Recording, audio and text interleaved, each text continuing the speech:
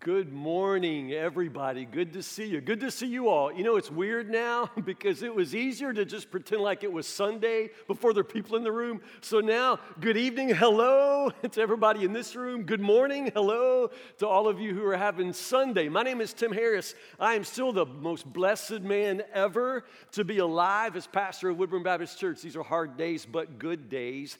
And I love all of you so much. So this is the way it's going to be probably for some time. We're going to have people in this room and probably more people online. And that's gradually going to switch. That's going to change. Most of you will be coming on back here at some point. I want you to be comfortable. I want you to do that in your own time. Some of you need to keep staying home, and we want you to. Others feel good and feel safe. They'll come out to church, wear a mask, and worship the Lord together. We're just still one body, one church, right?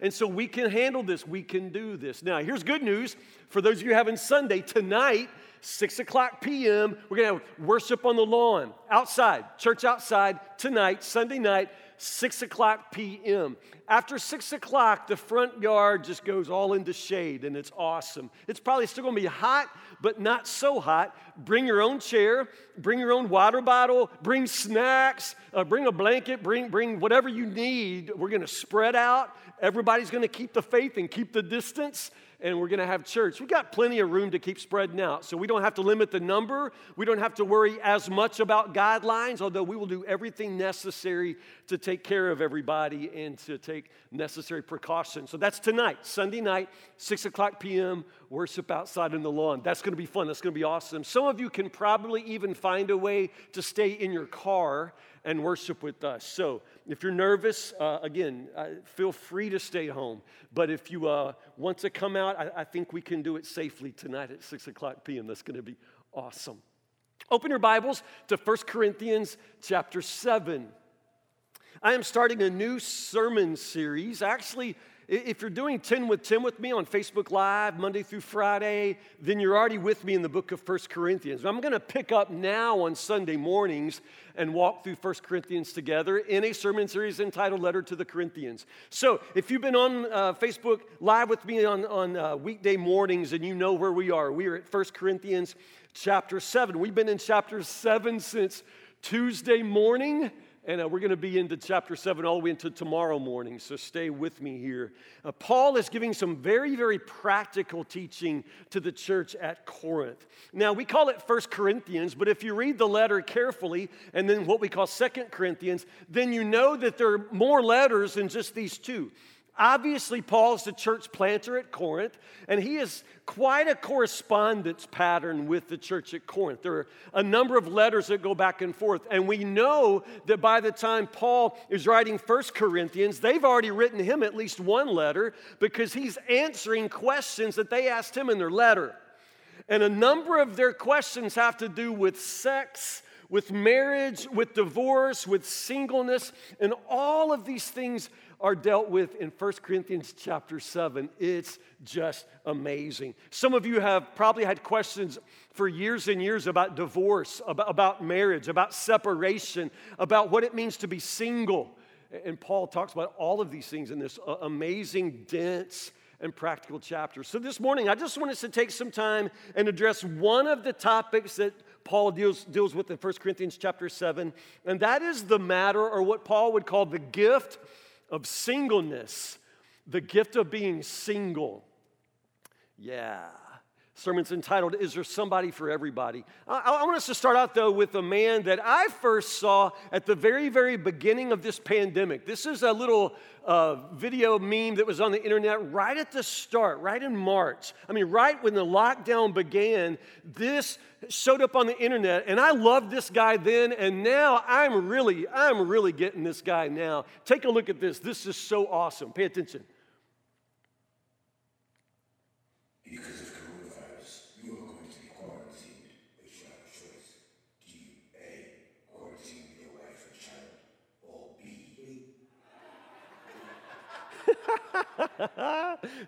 Do it again. Watch it again. I love this guy.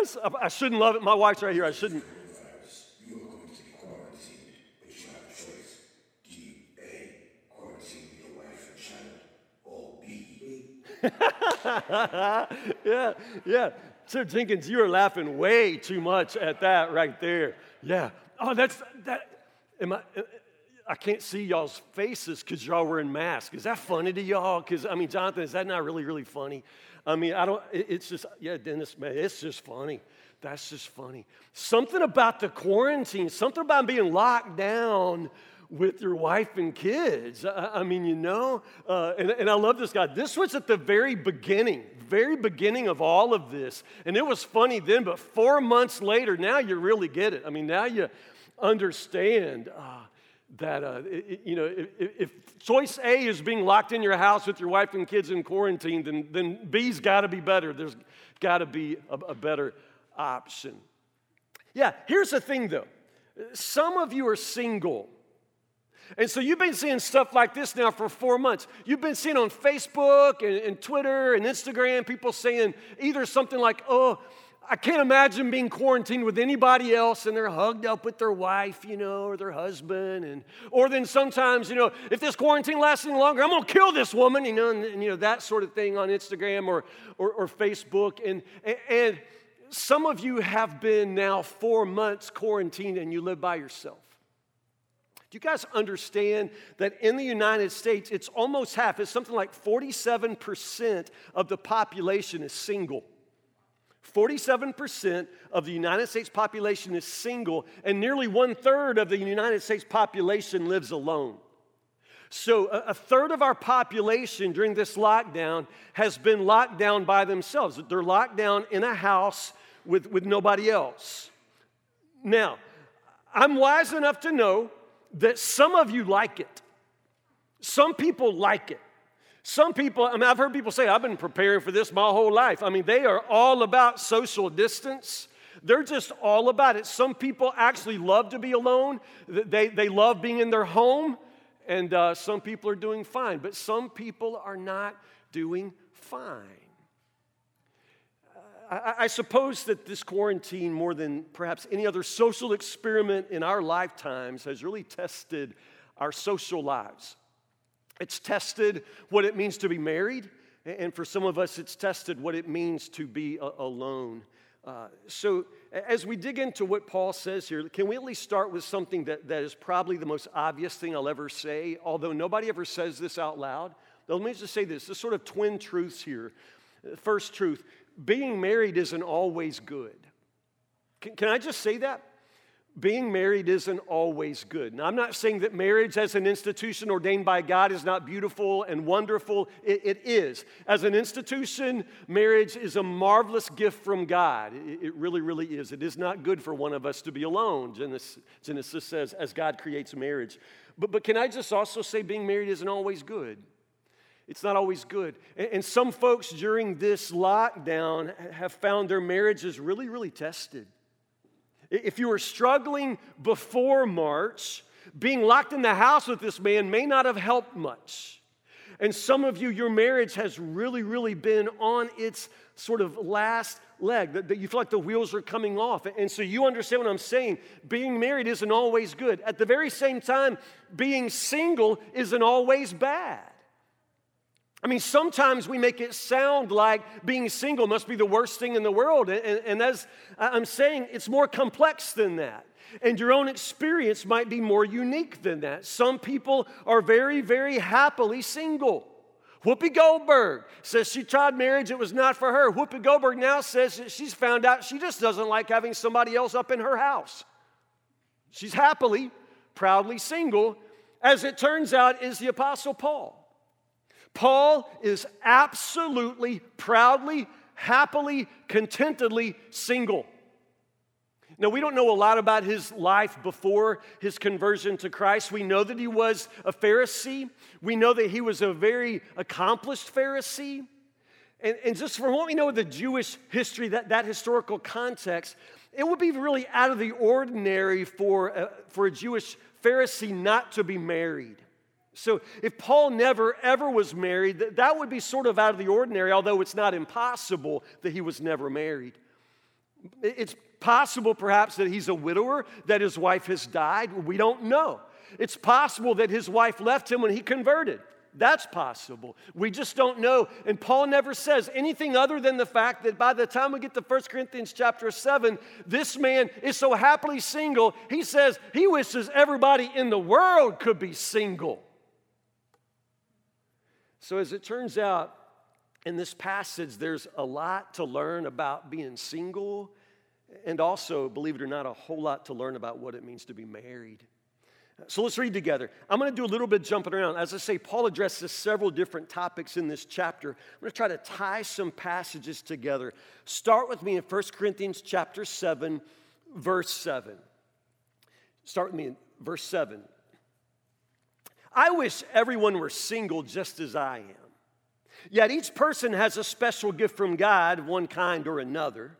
So I say to those who aren't married and to widows, it's better to stay unmarried, just as I am. But if they can't control themselves, they should go ahead and marry. It's better to marry than to burn with lust. Now go to verse 25.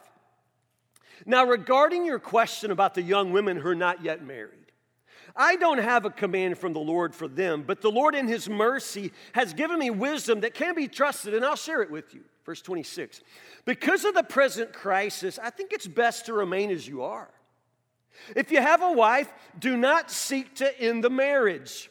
If you do not have a wife, do not seek to get married. But if you do get married, it's not a sin. And if a young woman gets married, it's not a sin. However, those who get married at this time will have troubles, and I'm trying to spare you those problems. Let me say this, dear brothers and sisters. The time that remains is very short. So from now on, those with wives should not focus only on their marriage. Those who weep or who rejoice or who buy things should not be absorbed by their weeping or their joy or their possessions. Those who use the things of the world should not become attached to them, for this world as we know it will soon pass away. I want you to be free from the concerns of this life. An unmarried man can spend his time doing the Lord's work and thinking how to please Him. But a married man has to think about his earthly responsibilities and how to please his wife. His interests are divided. In the same way, a woman who's no longer married or has never been married can be devoted to the Lord and holy in body and spirit. A married woman has to think about her earthly responsibilities and how to please her husband. I'm saying this for your benefit, not to place restrictions on you. I want you to do whatever will help you serve the Lord best, with as few distractions as possible. I think that's so amazing. I think it's so amazing. For one thing, just to read and understand how a Christian man thinks. I mean, a thoroughly, radically Christian point of view, this is Paul. And for that reason, he says some things in this chapter that probably are going to shock you, because few of us are capable of thinking like Christ the way Paul thinks like Christ. I mean, what he says is just so simple. I want you to do whatever will help you serve the Lord best with as few distractions as possible. That's brilliant, and that makes so much sense. That's priority for Paul. But unfortunately, that's not necessarily priority for us. I have done a lot of weddings in my ministry, 24 years of ministry. I've married a trillion people. I don't know. The fun thing about weddings is always the reception. I love a good reception. But there's always an awkward moment at the reception, and Lord knows why we still do this. But there's always that moment when the DJ says, okay, all the single ladies on the floor, the bride's about to throw her bouquet. What happens? Do y'all watch? Do y'all pay attention at that moment? At that moment, who moves? All the single ladies come to the floor, and who moves? All the 10-year-old girls. Like little girls all go line up behind the bride because, they're little girls. So then the DJ has to start pulling, people out of the crowd. And then people start shouting out stuff like, hey, Shirley, get out there. You're single. And then somebody will say, Aunt Martha, get out there. You're going to be an old maid. And then they start, hey, Tina, Gloria, Martha, get on out there. You want to be next. And all of these poor women drag themselves out to the floor and stand there like statues. When the bride throws the bouquet, most women can't even be bothered to reach for it. Some 10-year-old girl's gonna get it.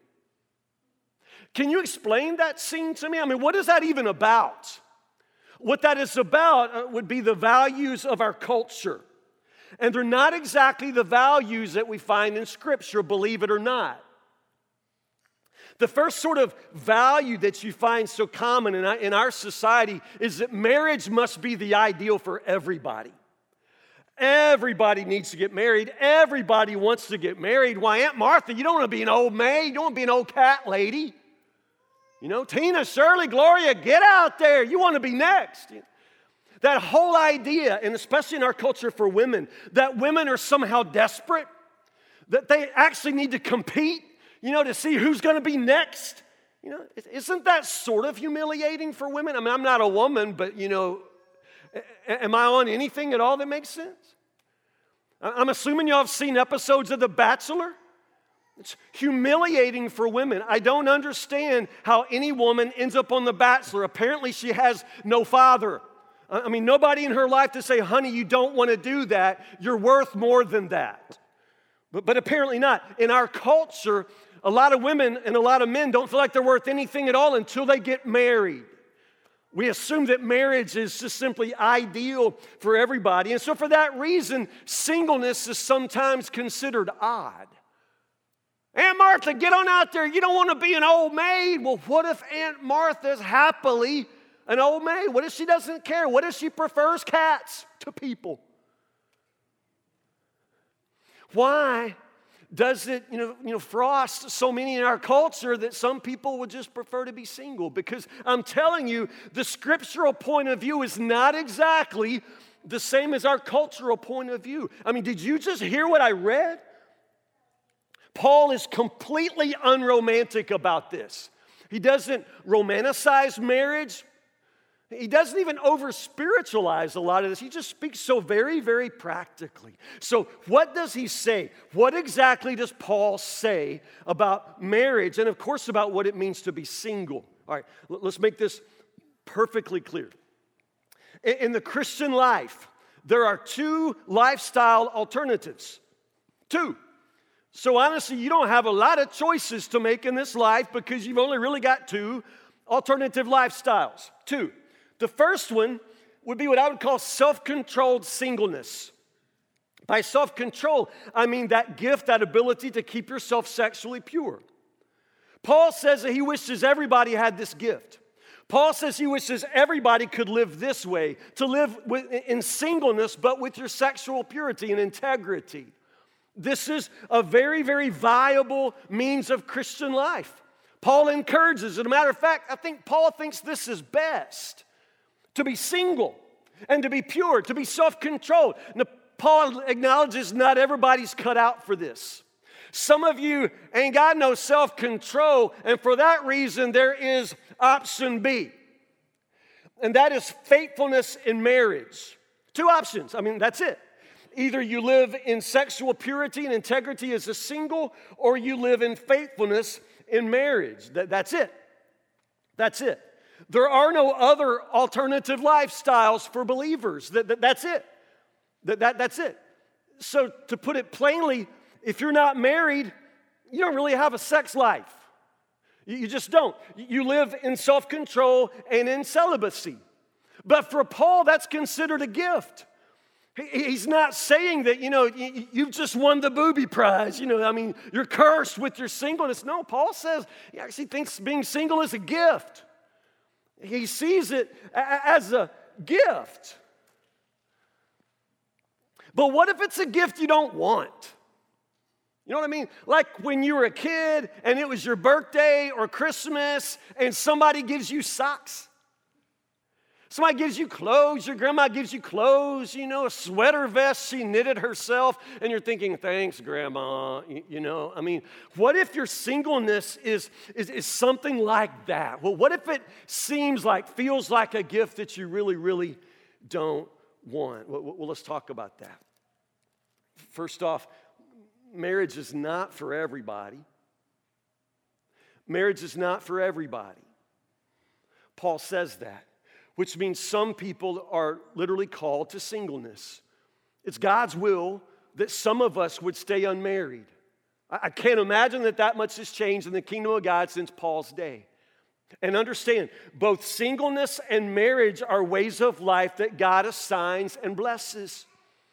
God assigns and God blesses both singleness and marriage. And some of us are called to be single. You're meant to be single. And again, for Paul, he sees this as a gift. It's literally a gift. I know, it may not be necessarily the gift that you were hoping for, the gift that you were praying for. But let's talk about it. What is it about this gift that for Paul makes it so attractive? Well, what is it that he sees that you and I typically don't see? First off, if you notice in the text, Paul sees things from an eternal perspective. Paul sees everything from the vantage of eternity. And therefore, for Paul, everything in this life is passing away. Everything. So whether you're wed or whether you're single, that's just a temporary arrangement. When you got married, if you got married, at the altar, you said what? Till death do us part. Till death do us part. This is temporary. Now, I know after 4 months of quarantine, it feels like forever, but it's temporary. Marriage is temporary, and for that matter, singleness is temporary. Everything in this life is passing away. Paul says we don't have anything like enough time to worry about this stuff because for Paul, your marital status is not the most important thing. It's not the most important thing.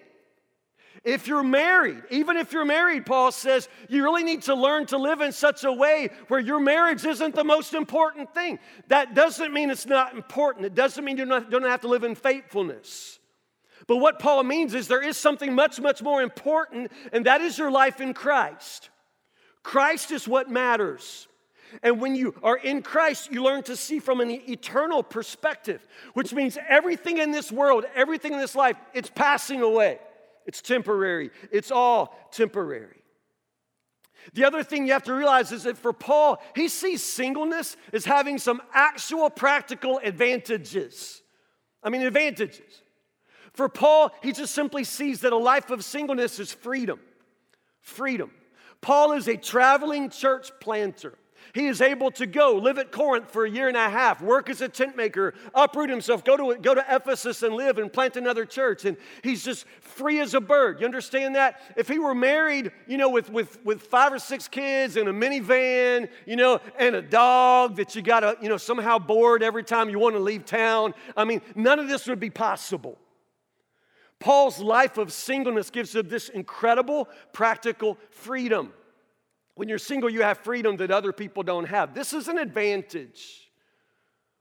The other thing that I would point out is when you're single, you can actually have opposite sex friends.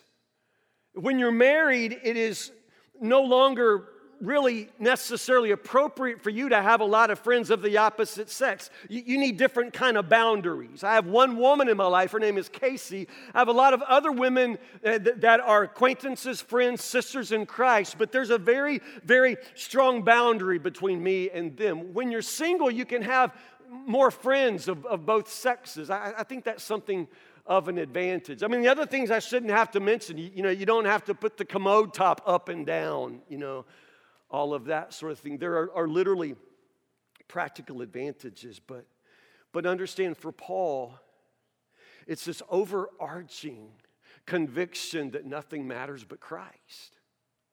And so for Paul, you don't live to satisfy and please yourself. You live to satisfy and please Christ.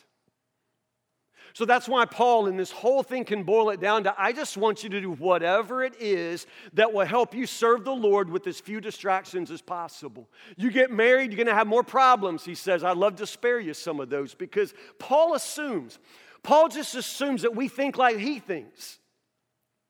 But I know y'all better. I know myself better. We don't necessarily think like Paul thinks because for us, we don't necessarily live to satisfy and please Christ. We like to satisfy and please ourselves.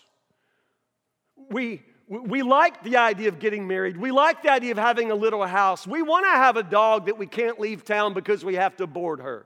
You know, we like that picture. For us, we just like to sort of have our life, our family, and then, maybe as a family we'll go to church together, but, we don't get carried away putting Christ first. It's not like the family's going to get in the way of our serving Christ. We'll fit Christ around the edges. We'll go to church. We'll put a fish on the back of our car. We'll listen to Christian radio. That's not what Paul is talking about.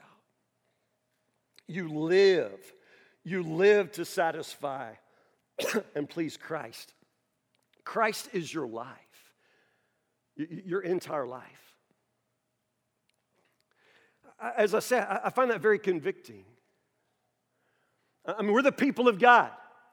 But for us, the idea of, what will help us serve the Lord best? When you're a young person planning out the path of your life, do you ask yourself, what would help me serve the Lord best? Or do you ask yourself, what do I want to be? Where am I going to find somebody to marry? It's, your life is in Christ, mine is too. That's why Paul says even those who are married, they need to learn to live in such a way where pleasing their wife is not necessarily their top priority. And that sounds shocking to those of us who are husbands and wives. It's like, what? What? I'm going to tell my wife she's going to be priority number 2? How's that going to go over? Well, if your wife is a woman or guy, she's going to be right with you. Because guess what, Bubba? You're not priority number 1 either. Your wife, her life is to satisfy and please Christ. And this is why Paul says, man, I just wish everybody were just like me. I wish everybody were single. It's easier, it's better, because in that case, you can serve the Lord with no distractions. Again, what if this is not the gift that you wanted? I mentioned what it is for some of you through this quarantine to look on Facebook and see, people hugged up with their family, with their wife. And some of you are not content in your singleness, and for some of you, this sermon itself is really painful, and I'm sorry for that.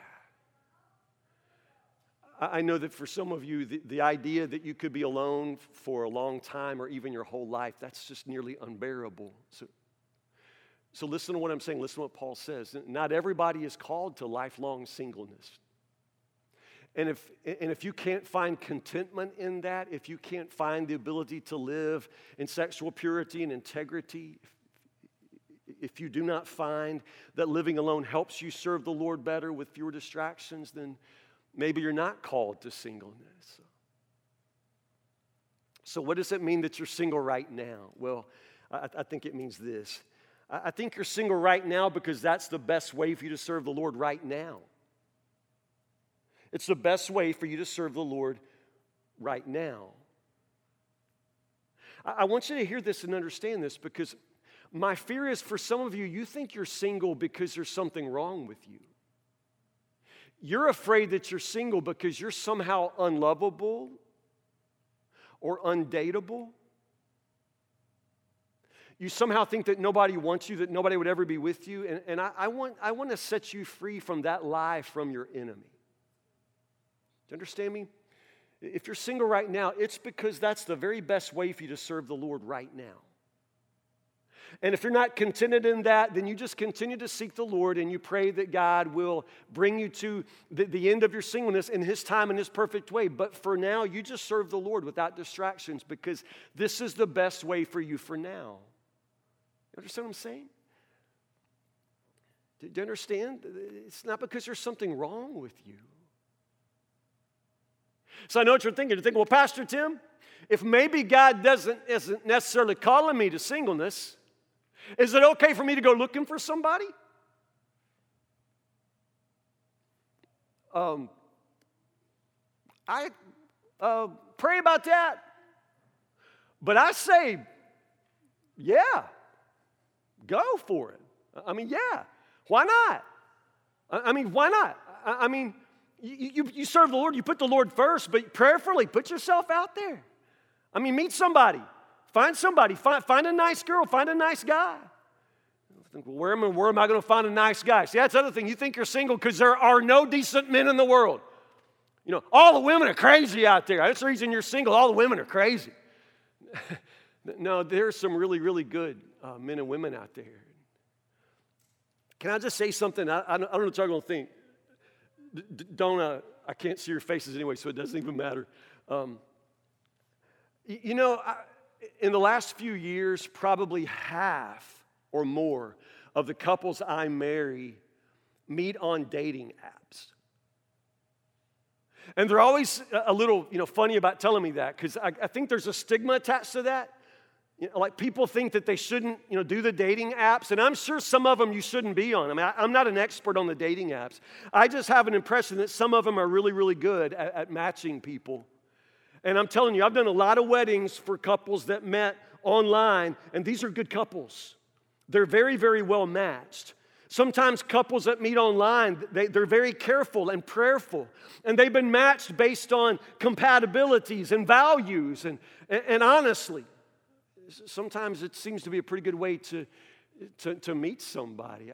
I just want to say that out loud. I don't think there's anything wrong with that. It's hard to meet a person. It's hard to meet people, but maybe that's the way. I mean, it really doesn't matter so much how you meet them. What really matters is who you end up with. You cannot relax your standards. You cannot become a different kind of person just to try to win somebody. You can't let the devil tell you that you're desperate, because you're not. It's not about desperation. You're single right now because that's the best way for you to serve the Lord right now. So you just focus on Him. You continue to serve Him right now. You just trust Him. But I don't think there's anything at all wrong with putting yourself out there. I mean, I don't think there's anything wrong with trying to meet somebody if that's what you feel like you want to do. And maybe the online thing, maybe there's nothing wrong with that. I know your grandma wouldn't have done it, but she didn't get in a tanning bed either, so maybe it's a new day. Next, you're single for the good of others. Paul talks about this in terms of it being a gift. And so if this is a gift from the Lord, then understand all of the gifts that the Holy Spirit gives us in the church, they're always given to us for the common good. Always given to us for the common good. So it's not like, this is a gift for you, so be real happy in your singleness. No, but you may find that in your singleness, you were better able to serve the Lord by serving others. Your life is about others. Everything in Christ is about others. And as Paul says, when you're single, you have this ability to be without distractions. You got this freedom. And you may find that you have more margin in your life, more that you can share with others, more that you can give at church, more than you can invest in young people. I mean, your singleness is a gift that is really, really for the benefit of others. Don't forget that. You're not being cursed. Marriage is not some sort of prize for those that Jesus loves the most, and it's also not a curse for people who just can't find somebody. Understand, this is the Holy Spirit working in your life, and if you're single right now, then that's a gift for others. Use your life, live your life for the benefit of others. This is not about you. And one last thing. Your greatest need will never be a spouse. We raise our sons, we raise our daughters, sometimes just drumming it in them that they're going to be wives, they're going to be husbands. And we prepare them for that. We want to prepare them for this life in a family, this life in marriage. But honestly, we need to teach our children that their greatest need is not to find themselves completed in some other person. I'm telling you, if your child never finds herself completed in Christ, she will never find herself completed in a man. Your greatest need is not a spouse. It is to know Christ and be transformed by His love. You've got to know Christ. You've got to love Christ. You've got to give yourself completely to Christ. You've heard me say it over and over and over. It probably isn't very poetic, but I'm just telling you, it's the truest thing I know to tell you. If you don't find your identity, find your worth, find your contentment, your satisfaction, if you don't find those things in Christ, you'll never find them. You'll be empty. You'll always be empty. And an empty woman will only ever attract one kind of man, and that is an empty man. And an empty man will only ever attract one kind of woman. It's an empty woman. Do you understand that focusing on finding a spouse, focusing on human relationships, this is never going to be the way that you find the happiness that you crave. Your greatest need is not a spouse. It never was, it never will be. Your greatest need is to know Christ and be transformed by His love.